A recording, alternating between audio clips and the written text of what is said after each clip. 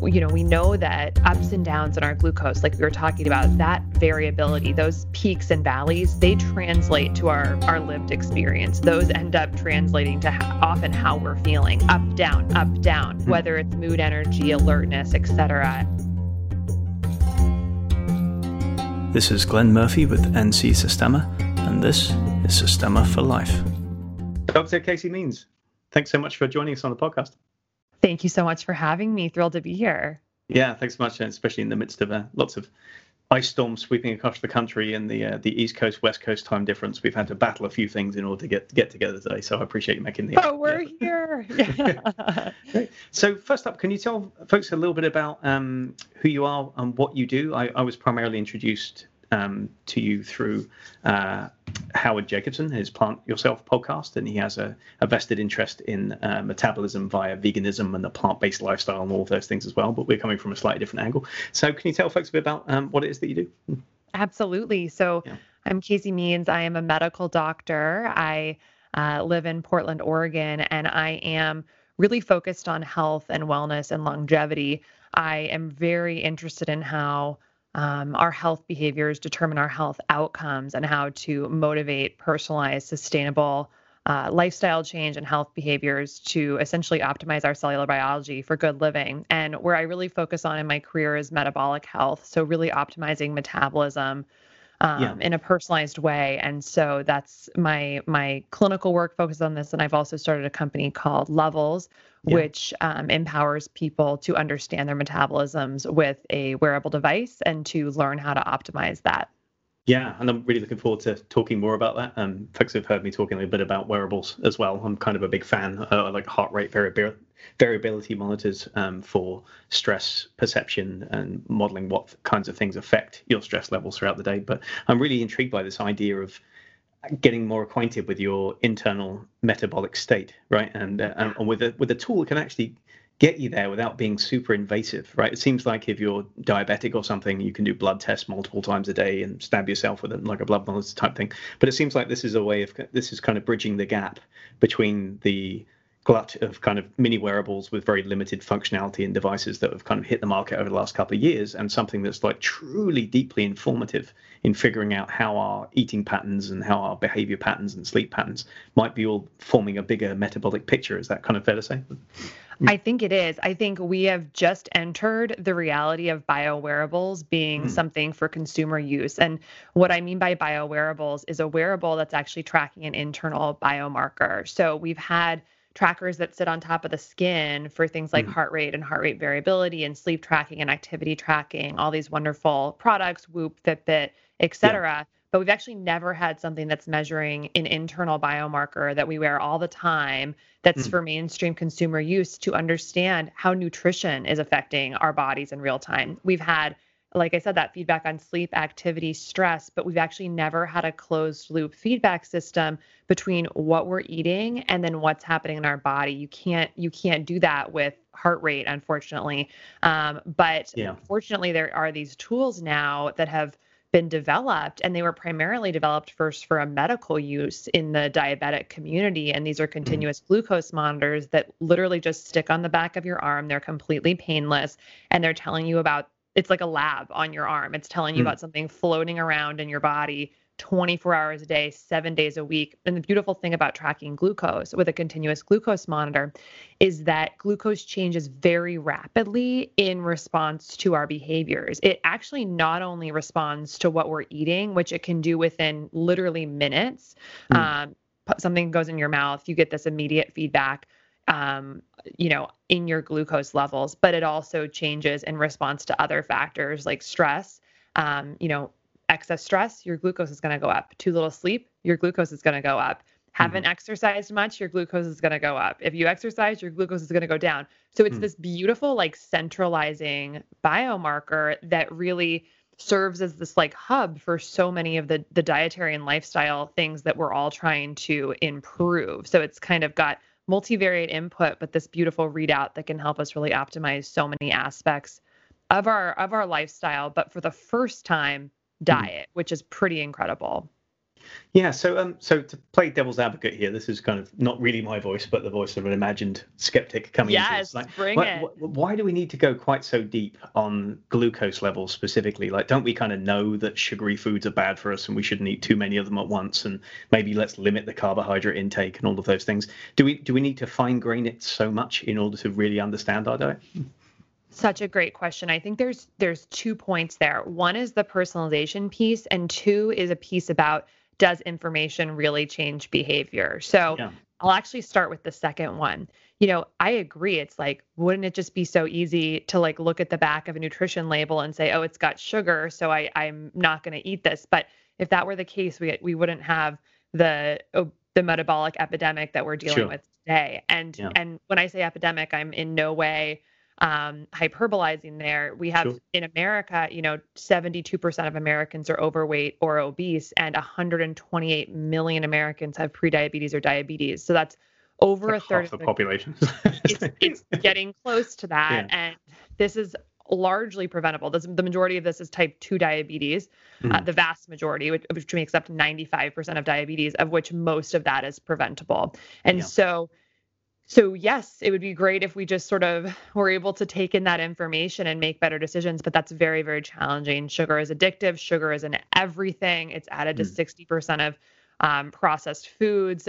It's literally everywhere. And so having information that says, hey, you ate this and it actually caused a real issue, like it did do something in your body, that extra closed loop biofeedback can be very powerful for motivating behavior change. And then the second point was that it's interesting, actually, different foods are going to affect different people differently in terms of how much it affects your glucose. So you and I could both eat sort of a seemingly healthy food like a sweet potato or a banana or brown rice. And you and I could actually have vastly different responses in terms of how much that elevates our blood glucose. And that actually goes a little bit counter to the prevailing glycemic index philosophy that we've seen, which is like, oh, if we both eat a piece of white bread, our blood sugar is both going to rise a certain amount. That's the Sure. glycemic index of the food. And that's actually sort of been shown to be not quite accurate. Recent research was a really landmark paper out of the Weizmann Institute in Israel about 5 years ago in the journal Cell that was called Prediction of Personalized Nutrition by Prediction of Glycemic Responses. And what they showed is they put glucose monitors on about 800 healthy people, gave them all standardized meals, and found that they were all across the board in terms of how they responded in terms of glucose elevation. And then they looked at what the reasons for that were. And one of the really big reasons was microbiome composition. They also had everyone do stool samples. They sequenced their microbiome, and they found that different microbial composition in the gut actually changes the way you process carbohydrate and sugar metabolism. So makes sense, right? Should. It does. They're taking the first pass at all this stuff. Yeah. And so it's so fascinating that, we really don't know what we're putting in our mouth and how it's actually going to affect our bodies unless we test it. We can certainly, do a good job of trying to guess, but this is less even about micro optimization and more about just having some feedback to know how these foods are affecting us. And especially in our food culture where so much is just marketed as healthy. You walk into the store and it's like healthy this, organic that, gluten-free that. It's really hard to know what's actually right. So that's why I think tracking can give us a real leg up. Is it the real time element that makes this so powerful? Because it seems to me that you could keep a food diary and eat foods and then examine your poop and then see how you feel and like log your moods and all these different things. But there's differential times for digestion for people as well, aren't there? Like some people take longer to digest things than others. So sometimes it's hard to put together the cause and effect of the thing that you ate and the mood that you had and the interplay between all those things and sleep patterns and mood. Is it the fact that you actually see the glucose arc, the kind of processing arc in real time that makes this such a powerful tool? I think that really is the crux of it. I think so much in health and nutrition is what I would consider open loop systems, meaning that there is very little one-to-one relationship between an action and a reaction. And that unfortunately really pulls out the rug from effective behavior change because there's so many variables in our lives day to day, and to not be able to link them to an outcome makes it hard to go back and choose which variables to change. And that can make it really frustrating. So for instance, with diet, some of the only pieces of feedback we get are maybe the scale the next day is a little bit different than the day before. maybe 6 months from now, we go to the doctor and our fasting glucose is 2 points higher than it was last year. Maybe our cholesterol is, our LDL is 15 points different than it was the year before. And the doctor says, oh, you should probably clean up your diet a little bit. What in the world does that mean? That's an open loop system. It's really difficult. And so when you can actually close that action reaction as tight as possible, that drives behavior change. And so you can imagine, like, you eat a sweet potato and 20 minutes later you see a sharp acceleration of your glucose. The next day you eat, a green smoothie and nothing happens to your glucose. That's like, okay, the sweet potato is probably causing a significant insulin release as well. That insulin is going to be counterproductive in terms of any weight loss efforts. It's going to, cause potentially other issues. If I do that over and over every single day, 7 days a week for the next year, that's a lot of glucose and insulin elevation that you had no idea you were doing. So I do think tightening that one-to-one relationship is really important. You talked also about the subjective part of things too. I really think of behavior change as a trifecta. It's an action, an objective response, but you also have to link the subjective component. So how did you feel? Were you tired? Were you energized? Did you have a crash after it? Did you feel jittery an hour after you had that thing? And when you can link all those three things, I think it's really helpful. An example for myself is like oatmeal. This is something that a lot of people consider to be a healthy breakfast food. And I was eating it frequently for breakfast. And, but normally mid-morning, early afternoon, I sort of have this mid-morning slump, need a cup of coffee, need a snack or whatever. So going along thinking that's just normal, that's what everyone has and does. Then you throw on a glucose monitor and you see, oh, my glucose raised 90 points in response to oatmeal, which is an amount that a healthy person would never want to see on their glucose. You don't want to go up even close to that. And then because of that huge glucose surge, my body's releasing a lot of insulin to take up all that glucose, which causes this crash. And I'm actually going below my baseline, and then it has to recover. And right around that time is always when I'm feeling a little tired and a little jittery in the morning and need that extra hit of like maybe a treat or coffee. So then all of a sudden it's this link of subjective, objective, and action.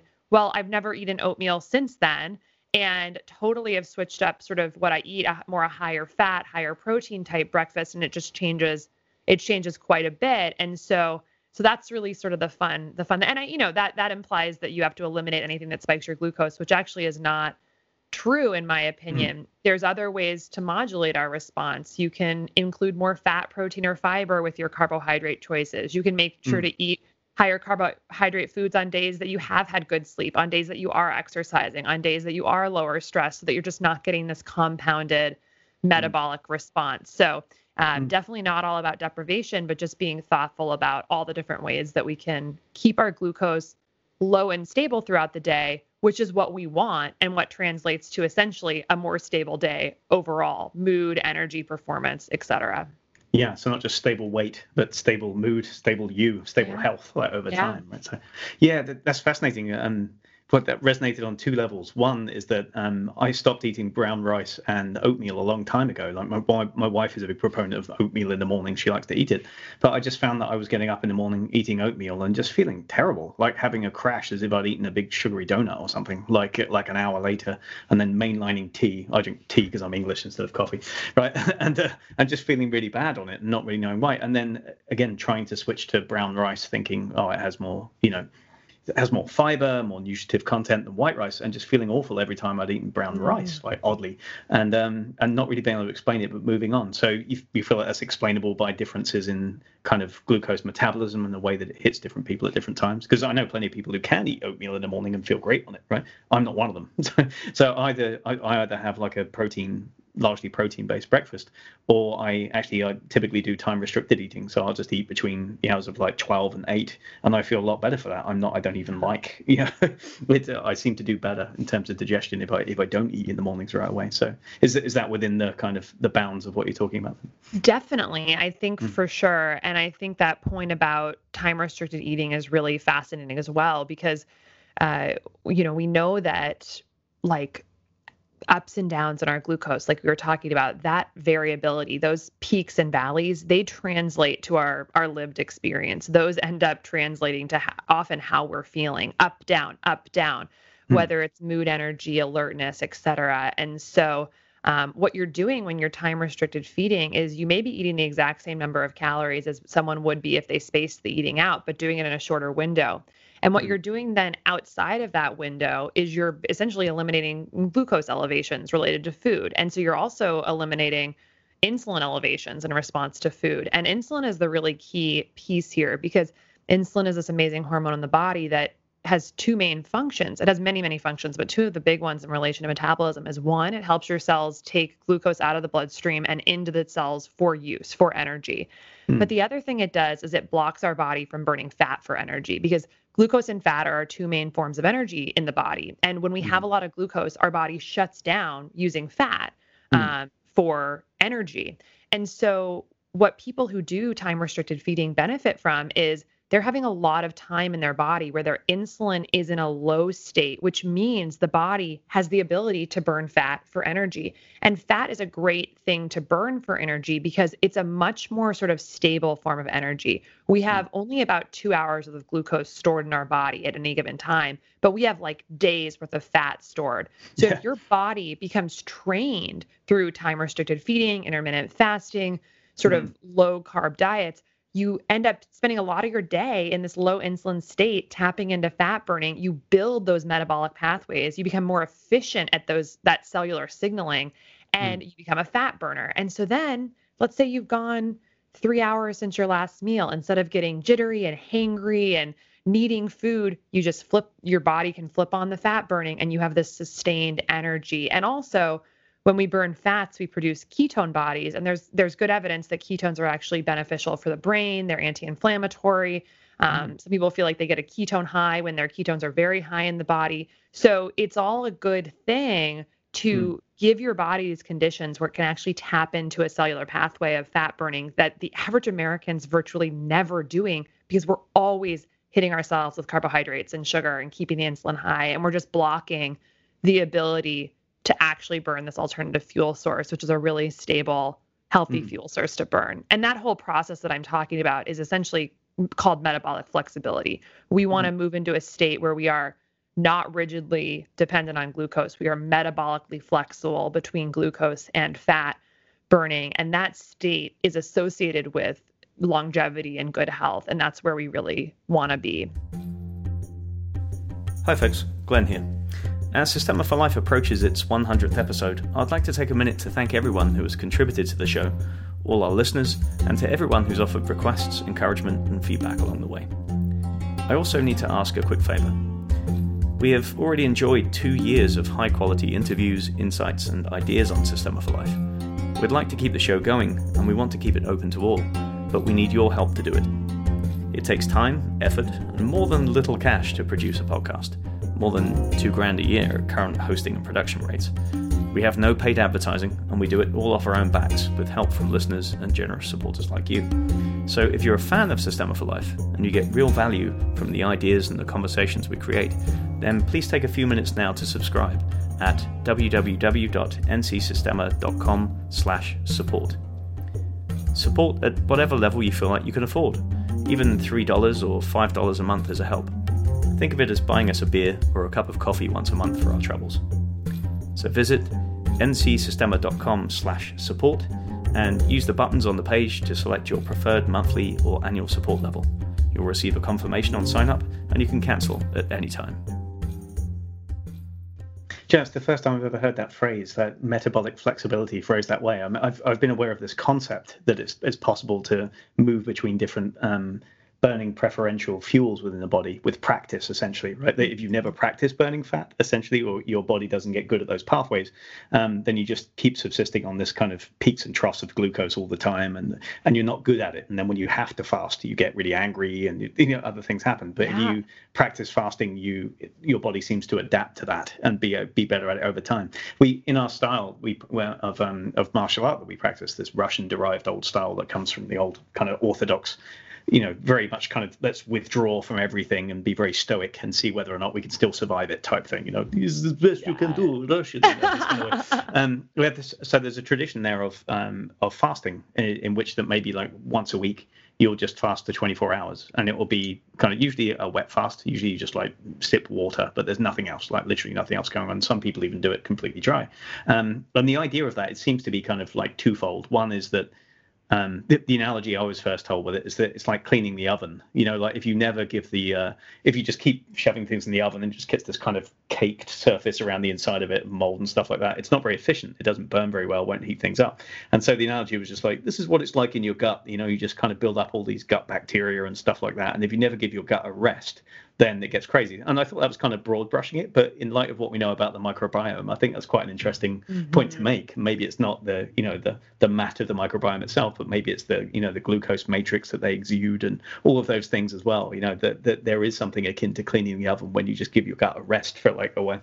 But the other idea being that it's the withdrawal of that comfort of eating when you feel that urge to eat, and you mistake the discomfort of like vague hunger for real hunger, like the hunger that comes with famine, like you need to eat something or you're going to be in trouble kind of thing. Like most of us just mistake that discomfort, and then we just start to put things in our faces the minute we become not full, which is very different. Right? It's like not satiated and hungry are two different things, but they seem to be conflated, right, in modern developed societies a lot. And then if you can kind of train yourself to notice that difference, then you're okay with it psychologically, and you're better at doing without, and you're better at being uncomfortable. So it's kind of like a dual approach to this. Like you need to practice being uncomfortable, and you also need to train your body to be okay with it. And so I love hearing this kind of scientific rationale for exactly where both those things are coming from. I've heard the rationale from the stress and resilience point of view, that you're kind of inoculating yourself against stress when you're fasting, or you're tipping buckets of cold water over your head, or all the other crazy things that we do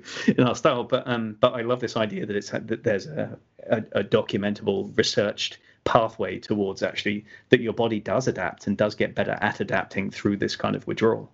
Yeah, it's so true. And you mentioned like the gut microbiome and the oven cleaning. And the thing that I really think about is cleaning out the liver. So the liver is where the majority of our stored glucose is. It's stored in change called glycogen. And only when you really deplete that glycogen, that stored glucose, do you switch over into using fat, this like secondary form of energy. So when I'm fasting, or when I'm working out in a fasted state, so using energy, but I haven't eaten anything, I'm very much in my mind visualizing a cleaning out of my liver glycogen. I want that to be depleted so I know then that I'm moving my body more towards that fat burning. And this kind of coincides with a lot that's going on in the athletic world. There's many in the elite athletic world that are doing glucose monitoring as a way to improve performance. And it's becoming popular in the endurance athlete world, especially because you can imagine for endurance athletes who are going to need sustained energy, if they are not metabolically flexible, they are dependent on exogenous oral intake of glucose throughout their event to basically maintain their energy levels. But if they're highly metabolically flexible, then you could potentially run a marathon having not eaten anything because you're so good at burning fat. So there's a lot of terms for this: fat adapted athletes, carb cycling athletes, keto adapted athletes, but it's definitely gaining a lot of momentum because it is very different than the concept of like glycogen loading or carb loading. Eat the huge pasta before your event. Sure. Yeah. Load the body with stores of quickly accessible energy. This is a slightly different paradigm, which is actually, if you don't load the body with that, you build alternative pathways that actually keep you stable, potentially more an anti-inflammatory state, which can help with recovery. So not something you want to jump into immediately. Like tomorrow, everyone who's listening goes out and does like a fasted 5-mile run. That would probably feel very uncomfortable because your body is not adapted to burning fat. Everything in the body takes time. It takes consistency. And over time, you change gene expression, you change cellular pathways. It takes time, but it is something interesting to ease into. Most of the people at my company, I would say at this point, because we are able to track our glucose, we know that in the morning, actually, our glucose is generally fine levels, that you can maybe jump on the Peloton and do a workout without having had breakfast, and you do fine. And then over time, that's just going to create a more metabolically flexible body. So I'm at the point now where almost all my workouts are fasted, because to me it feels like getting double bang for my buck from the workout. I'm improving my insulin sensitivity. I'm improving my metabolic status. And I'm also just getting the fitness benefits in general. I will say a caveat to that is for people doing more sprint-like or that was going to be my next question. Yeah. Is there a difference between kind of endurance sports and power-based sports where you might need like a quick release, quickly, like a quicker growth curve, essentially? Yeah. So for people who are doing more explosive type events in competition, that is where having readily accessible carbohydrate, glucose is important, because at those very high quick intensity type events, you're going to be just preferentially burning glucose over fat. So now I still think it's valuable to have an awareness about glucose, even for those types of athletes, because a lot of the products that are marketed towards athletes right now are these like total sugar bombs. It's like, Gatorade and Goos and protein shakes and bars that have like 30, 40 grams of sugar. And to replete, all the glycogen in your body that you would need to fuel your muscles, like you don't need to have a crazy spike and a crazy crash, which you can imagine who wants that before, during, or after their workout, like this big glucose spike, an insulin surge, crash, halfway through your workout, you're feeling tired and jittery. You don't want that. So I recommend for those types of athletes, still track how your energy type, foods that you're using for recovery or for performance, how much they're changing your glucose, because you don't want to overshoot it. You don't want to go crazy. You need much more of a gentle, slow elevation to still get all the benefits of loading your muscle with glycogen. So anyways, it just kind of allows us to be thoughtful regardless of the type of event. But I'd say more for the endurance athletes, that's where getting into that fat oxidation can actually be like a real, I think, competitive advantage. So, sure. Yeah. Well, it just seems like there's so many good reasons to have the information, and then you can act on it, right? Regardless of whether or not you're going to make massive tweaks to your eating patterns and daily behaviors. It's like, at least you've got the information, you have the data to act on. It's not guesswork anymore, right? When you have that feedback. So, yeah, that's huge. So, one reason, again, that I love this is that it just pushes forward the paradigm that we are somewhat individual in our metabolism, and we have to take account of that. It's not a one-size-fits-all plan. You can't just push one specific diet onto everybody and then hope that it's going to pan out in exactly the same way. Like you said, like, here's the glycemic index of this banana, and when you eat this, it will go up by X. It's like, that's not quite how it works, So, and we know that it's not, kind of intuitively, if we work out really hard, and then you get a craving sometimes for like lots of carbohydrate-rich stuff, and sometimes you can get away with eating that, and you still feel fine. And then other days when you haven't done anything and you eat even less than that, you'll put on weight and you'll feel lethargic and you'll feel terrible. So we know there's an interplay between energy expenditure and putting it in. But I think all too often we've just kind of fallen into that simplistic paradigm of just straight calories in, calories out, right? There's a friend of mine who's a personal trainer who once a year with monotonous regularity, he posts on social media this meme, and it just says, here's all the diets that are trendy right now. And it has like, carnivore, keto, vegan, plant-based, ovitarian, or all these different diets that all the way down to the bottom. And then on the other column it says, here's how this diet works, and it just says calorie restriction, all the way down. There's like, and there's just like any questions, it says at the bottom. And that really annoys me, because on the one hand, it's partly true. Of course there's truth in that, right? That if you use fewer calories than your body actually needs, then of course you will start to lose weight as a net effect, right? And if you consume more calories in terms of net expenditure than your body is putting out, then you'll start to gain. It will go both ways, right? And that sort of stuff. But it's simplistic both in the sense of behavior, because like counting calories is super monotonous, and we're not going to do it in a sustainable way for our entire lives, right? For that way. And it's also simplistic in the sense that not all of those calories are quite created equal, that there are kind of curves to the way that our bodies respond to those things. And so we'll process them in different ways, right?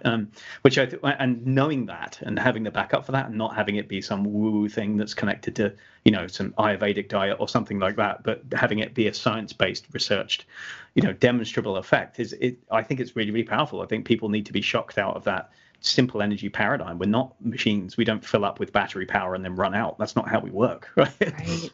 It's so true. And I think it's just like So a simple example about the calories in, calories out, it's like you take, 100 calories of broccoli or an egg, let's say, and then you've got 100 calories of candy with a bunch of high fructose corn syrup, glucose, whatever in it, and sugar. Those are both 100 calories, but are going to definitely have a different impact on metabolism and weight, because the thing that the calories in, calories out model is missing is the hormonal element, the downstream pathways that happen when those calories go into your body. The sugar is going to cause a glucose release in the bloodstream and insulin response. The broccoli and the eggs are not. And what that insulin is then going to do is tell your body very differently how to process and store those calories. For the sugar and the candy, it's going to say, okay, like load this glucose into your cells, and then all the excess, store it as fat, convert it to triglycerides, or store it as glycogen, and with the others, it's not going to have that insulin surge. And so your body's going to say, okay, like it's going to use what it can.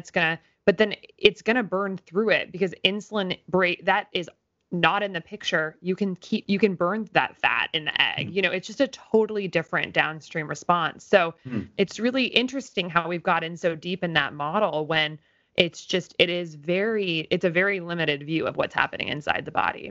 Do you feel like it's been difficult to exit because there have been so many abortive attempts, right? It seems to me the calories in, calories out model has been around for about a century now, I think, or something like that. And it's based on the idea of how much, a foodstuff will raise a volume of water or something ridiculous like that. It's literally like the chemical, like heat raising content of a piece of food, which is kind of a daft model when we're not really burning it that way in metabolism. We're processing it through enzymes and processes that shift things around. So it's kind of daft, but it seems to me there's been all these different claims that you need to forget entirely about calories, because the Atkins plan is what you really need to think about. Just your gross carbohydrate intake is the only thing you need to worry about. And then people start to discredit, a severe carbohydrate limited diet or something. And then somebody else comes along with something else. There's no, what you need is the carnivore diet, or no, what you need is the keto diet.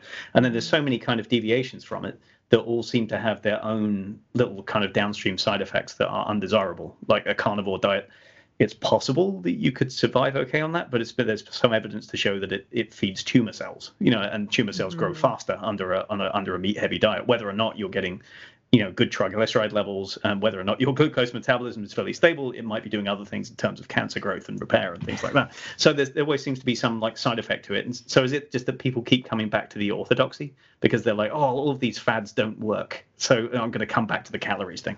Yeah, I think there's so much noise and there's so much confusion in the nutrition space. And that's one of the reasons, me as a nutrition obsessed physician, I'm like, how do we cut through this noise? Because it not only creates frustration and confusion in people who are trying so hard to be healthy, so hard to lose weight, having difficulty.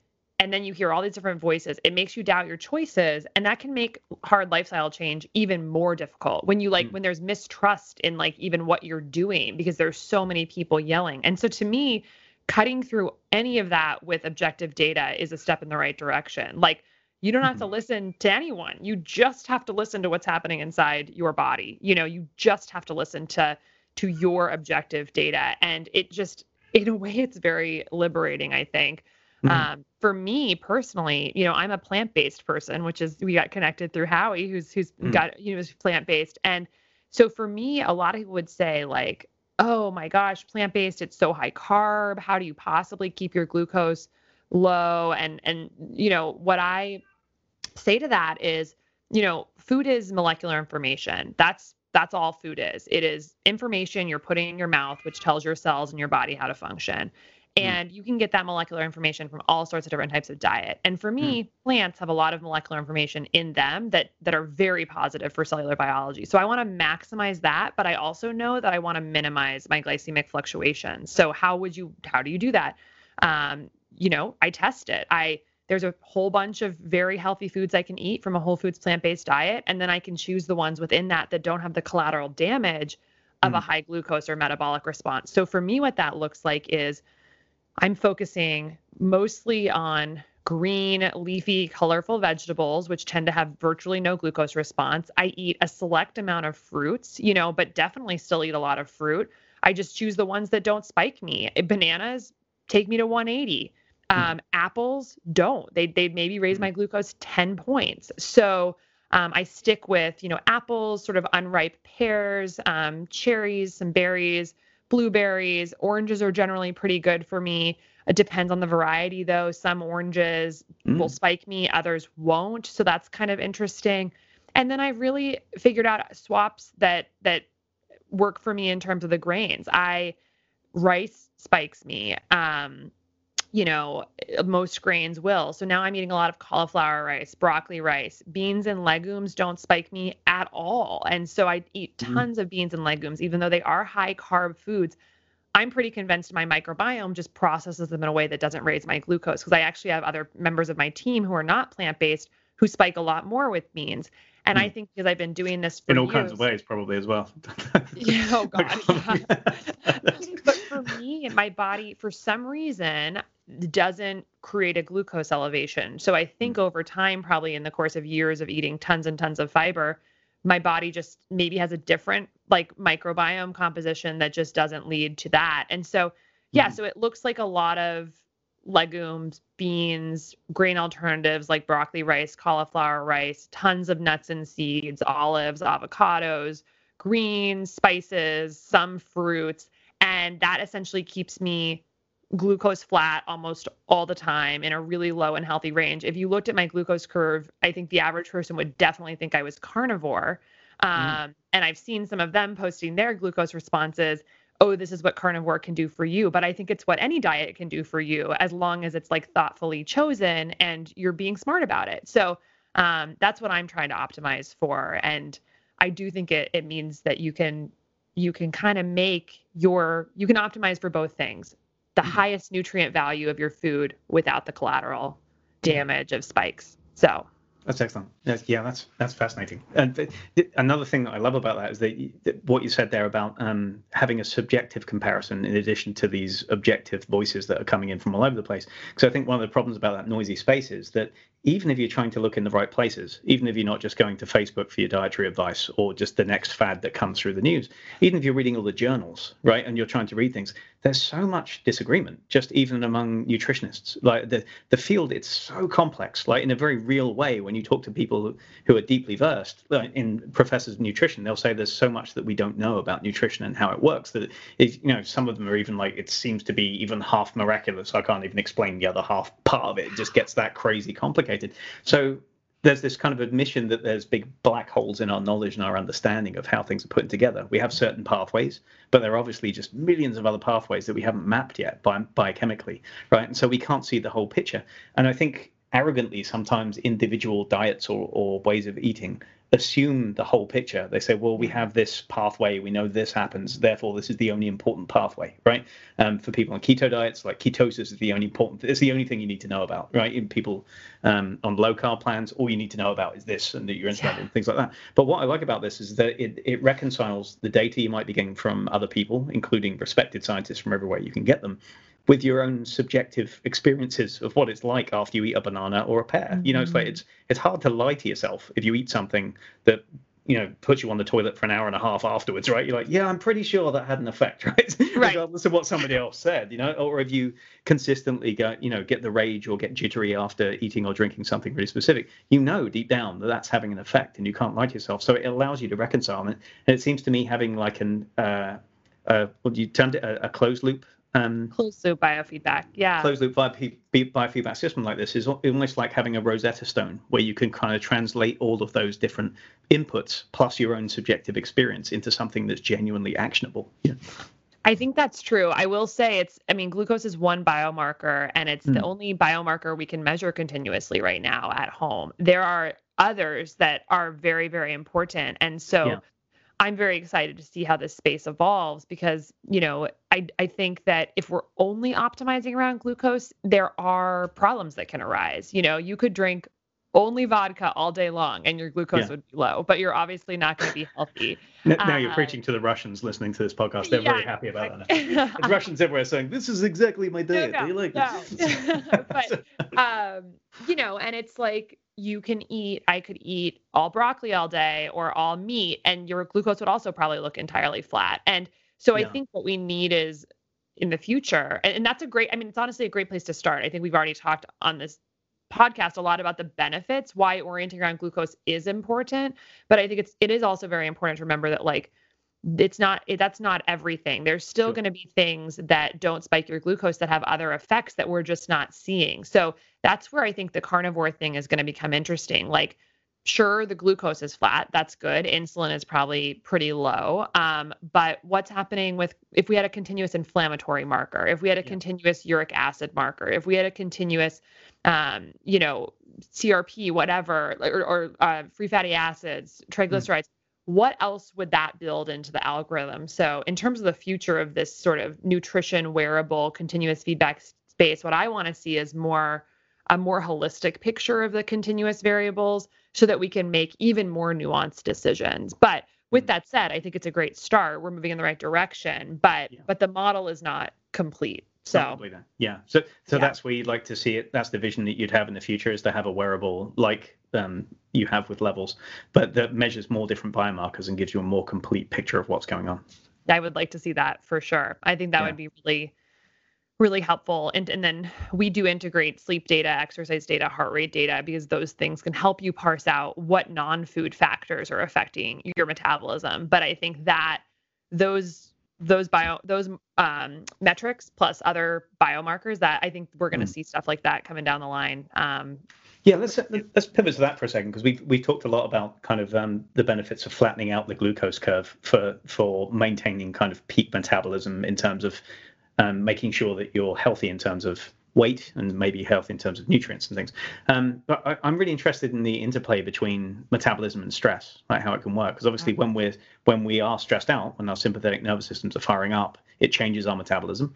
And that can affect the way that we process even the same foods, right? And under the same conditions. And the inverse can also be true, right? Some foods can change our metabolism, and our sympathetic nervous systems, or rather the limbic system, can perceive that as stress going on, right? And then drive up a system, and then you become hypervigilant because you've been eating a lot of sugar, right? And things like that. Yeah. So there's kind of like this two-way feedback loop going on. One drives the other. In the stress proof courses that I run, I asked them to do this exercise for like a week or 2 weeks called Stress Boot Camp, where I take 5 areas of comforting behaviors. There's sleep, there's diet, there's movement, there's focus, and there's connection, right? Connecting with other people. And focus is like multitasking and picking up social media in between meetings and things like that. And I essentially kind of asked them to go Spartan on one of them for like a week. So if they really drink a lot of coffee and they tend to kind of comfort eat, I'm like, for a whole week, no caffeine of any kind, no processed sugar, right? And you don't eat anything at all for like a window of like 18 hours, like from 6 until 12 the next day or something like that. And then see what happens. And it's not like a name and shame thing. It's just to see what other behaviors come out of that. Right? Mm-hmm. When they're hangry, do then they stay up all night binge watching Netflix because they're bored or something. Yeah. What other behaviors does that translate into? And for the sleep one, it's like, okay, you have to go to bed. You have to try and get 8 hours of sleep, which means going to bed early. What happens then when you get up in the morning, or what happens to your diet patterns? What other things kind of come out of that omission? And just sort of seeing those. And that's my attempt in a way of, without having specific biomarkers for everything, just saying, let's do a null hypothesis on all of these little comforting behaviors and then see what the effect is on all the others, like where does it go and that kind of stuff. What kinds of things have you been interested in looking at? You mentioned that the device kind of features, the wearable features heart rate variability, and maybe kind of correlating that with metabolism markers and things like that. What kinds of things are you looking for or recommending when you're giving the reports to people who are monitoring both glucose and sleep levels and all of those things? Yeah. So currently we don't have HRV incorporated in it, but that is a next step that we want to do. But we are really helping people more subjectively draw an association between what's happening with their metabolism and what's happening with stress, because like you mentioned, there's a really, really strong link. Physiologically, what we know is that when we experience stress, whether it's physical or psychological, physical being like a very hard workout is a stressor on the body. And then psychologically, anything from a fight to a ping on our phone to honking in traffic to stored stress in our body from like childhood events and trauma and things like that. All of those things can have an impact on our catecholamine hormones, our cortisol, our epinephrine, et cetera, our stress hormones. And what's interesting is that the body has evolved to basically think, okay, if there's a stressful situation, we probably are going to need to mobilize. The body's going to need to like pick up and do something. We're going to have to respond to whatever this threat that's causing stress is. So our body's response to those hormones is actually to release glucose into the bloodstream. And the way it does that is that cortisol and epinephrine, they tell the liver to dump this stored glucose into the blood because the body needs to like have energy to mobilize. It needs to be in circulation for the muscles. And while that may have been a really effective strategy when most of our stressors were physical, like we're being chased by a lion or whatever, they're just not as evolutionarily advantageous now when we have really virtually no physical threats in our modern world compared to historically. It's a safe time to be alive by and large. However, psychologically, we've never had more access to stressors. So we're getting little glucose spikes all the time, literally that we're thinking ourselves into, which is incredible. Examples of this is we see people giving a talk or even being on like a podcast or having an argument or even a stressful conversation with a loved one, and people will send us screenshots or post on social media, 20, 30 point glucose rise, totally fasted, no food. That is just their liver dumping their glucose. And so we want to do everything we can to avoid that. And I think similar to HRV, which is this wonderful objective marker of our stress, so that glucose does a similar thing. A lot of us walk around saying, "Oh, I'm not stressed. I feel fine. Everything's fine," you know, and dying on the inside. It's like you're being called on it by a good friend, being like, "Oh, I know you think you're fine. I know you're telling everyone that you're killing it and you're hustling, but you're actually hurting your body by doing this. So you need to rethink this." And what I love about, I use the Leaf Therapeutic HRV monitor. And, you know, of course, I use levels for the glucose monitoring. And what I find is that if you take 10 deep diaphragmatic breaths and really focus on the moment, it can totally short circuit my HRV plummeting, and it can also help with the glucose response. So that's where I think it's really nice, you know, just giving you objective. You cannot outsmart this. Unless you focus on really getting your cortisol down, which fortunately, I'm sure you teach your clients this, we have evidence-based ways to get our stress response down. And you've got to actually tap into those. To have that extra layer of accountability, I think is so valuable. And the stress piece I care a lot about, in addition to the food. So. And it has to be a physical intervention, right? That's the whole thing. I think the way that people go when they become stressed is like, I'm going to think my way out of this. I'm just going to positive self-talk, go to your happy place, and everything will go away. But that's not how it works, because like that higher cognitive part of your brain essentially goes offline when you're stressed out, right? The limbic system's taking over. The limbic system's calling the shots, and it's been doing it for a very long time, quite successfully. It's just not very good at doing it during internet arguments. Like great running from lions, not particularly great when you're trying to flame somebody online.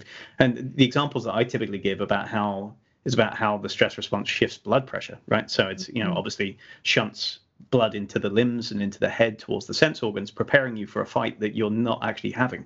So when you're having a stressful experience and it turns into a physical fight, or you have to run from something, there's a genuine emergency, you at least have something to do with that shifted blood pressure, and you feel like you're mobilizing with your fear, right? But if you're sitting immobile with your fear and you have this raised blood pressure for hours on end, it's really difficult to reconcile that dissonance creates even more stress. It's like, well, why am I just sitting here with my heart rate so high and my blood pressure so high?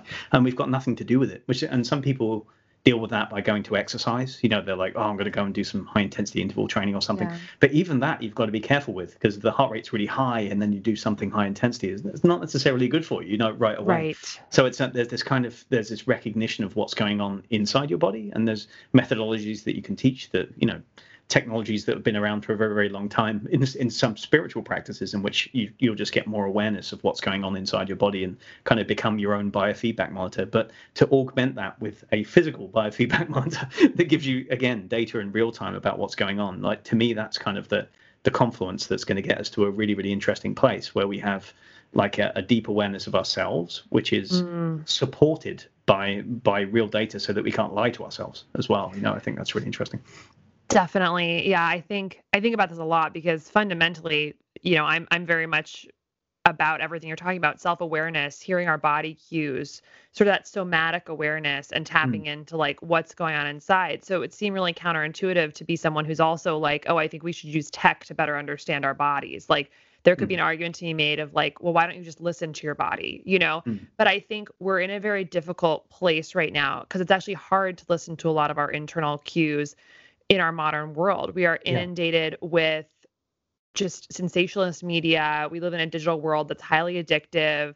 You know, we have foods that are literally engineered to take us to our bliss point and activate our reward circuitry in our brain. It is a confusing time to be alive in terms of understanding your body signals, because essentially every industry is trying to get us to be completely in love with what they're doing on a neurologic level. And so I think that's why we see a lot of breakdown in consistent positive choices, because it's just very hard to listen to what's going on. You know, you feel sad and then you eat cookies and you watch a video, you play a video game and watch TV, and then you feel not sad for a second, but are you really, you know?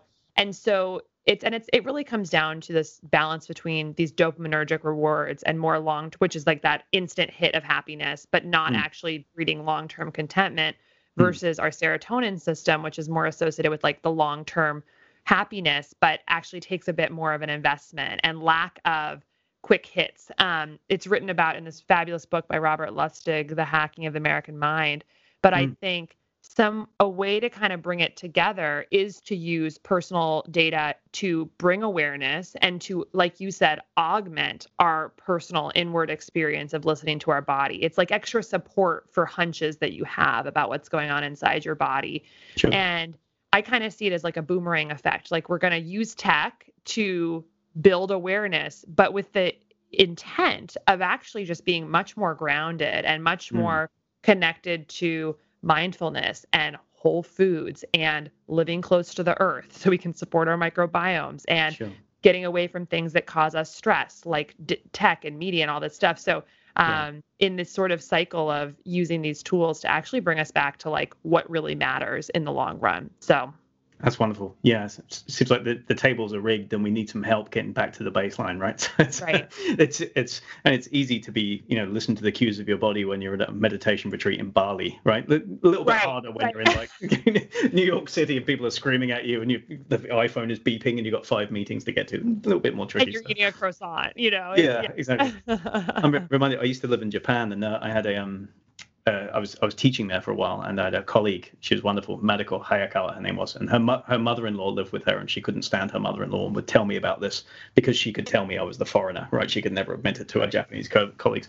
And I've just been on this weekend in Kyoto, and I've been to these, temples all over the place. Loved them. Saw these kind of Zen rock gardens, very peaceful, and ended up talking to an abbot, and he gave me this, scroll thing, and he was just like, "You should take this home," and it says that, you should practice being happy today, because if you don't practice being happy today, when do you plan on starting? Like when you've got your new car, your new job, like every day is practice of being happy. So you need to start today. And I'm like, whoa, yeah, it's deep. And I went back and told Madako about this, and I thought I had this great, enlightened moment, and I was fully Japanese, like getting there and stuff. And I told her, and she said, easy for him to say.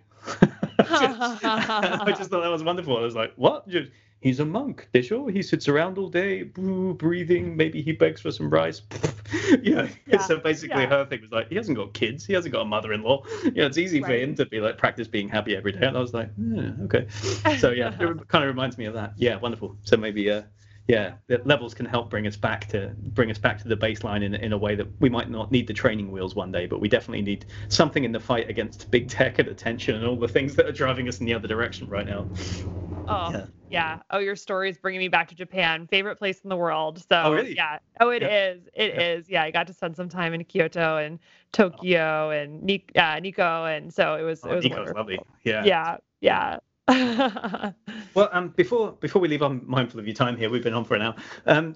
How do people find out more about this? Is this something that's actually commercially available to everybody, or is it only like prescription only, or how can they get involved and sign up for one? I mean, I'm kind of really excited now about the whole thing. Yeah, continuous glucose monitors are prescription only devices because their indication is for the treatment of type 1 and type 2 diabetes. So So we actually have our company, what we offer to people is a telemedicine consultation to be evaluated for a prescription-only CGM. So you fill out an online form, a physician in your state reviews your materials.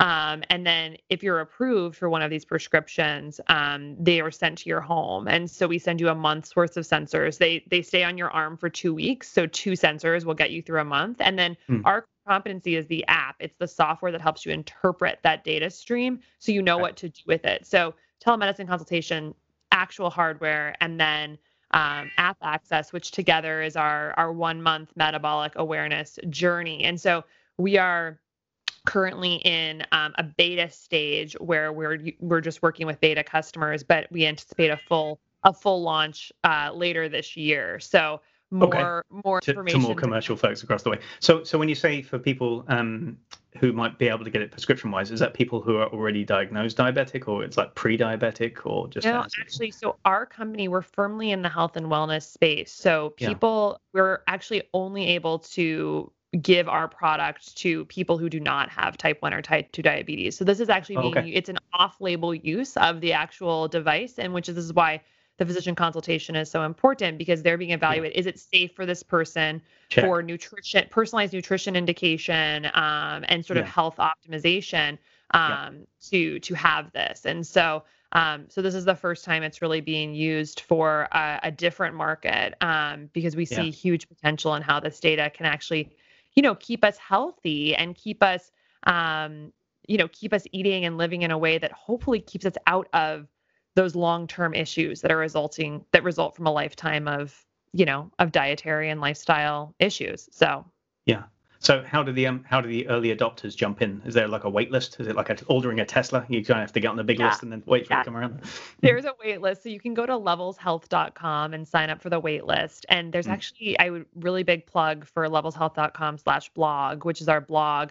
And just amazing guest experts, MDs, PhDs, writing about metabolic health, fitness, athletics, nutrition. It's really high quality information. So definitely check that out. And then we're at Levels on Instagram and Twitter, just at Levels. And that's fun to follow because we're constantly reposting our beta customers' experiences using CGM for athletics and whatnot. We have a number of pro athletes using the program. So you can kind of see how people use it and start getting the wheels turning for when it becomes more widely accessible. Sounds wonderful. Brilliant. But I, for one, am excited. I'm sure there's a lot of people listening to this who want to jump into the space as well. So, and I'll put the links to the blog there and all that kind of stuff on the show notes so people can click through as well. Any closing thoughts? If you had any advice for people in general, whether or not they're going to get a levels monitor? I would just say, I am very optimistic about, health and the future of healthcare. I think one of the things I love most about the body is that it is not a one-way direction with health. It's always a two-way street. We can always improve, and especially with metabolism. And so I think, it's just a great time to be alive, because we kind of used to think that like we get old and we get sick and then we die, but that's really, not the way it has to be. We can always move in the right direction on the spectrum. So I think I love what you're promoting in your work and certainly support that. So definitely just want to leave with a message of optimism. Marvelous. Great. And maybe we can do this again some point down the line when things are off and running in the commercial space and things like that. Yes, introduce it to more people. Marvelous. Thank you so much, Dr. Casey Means. And I hope we can stay in touch.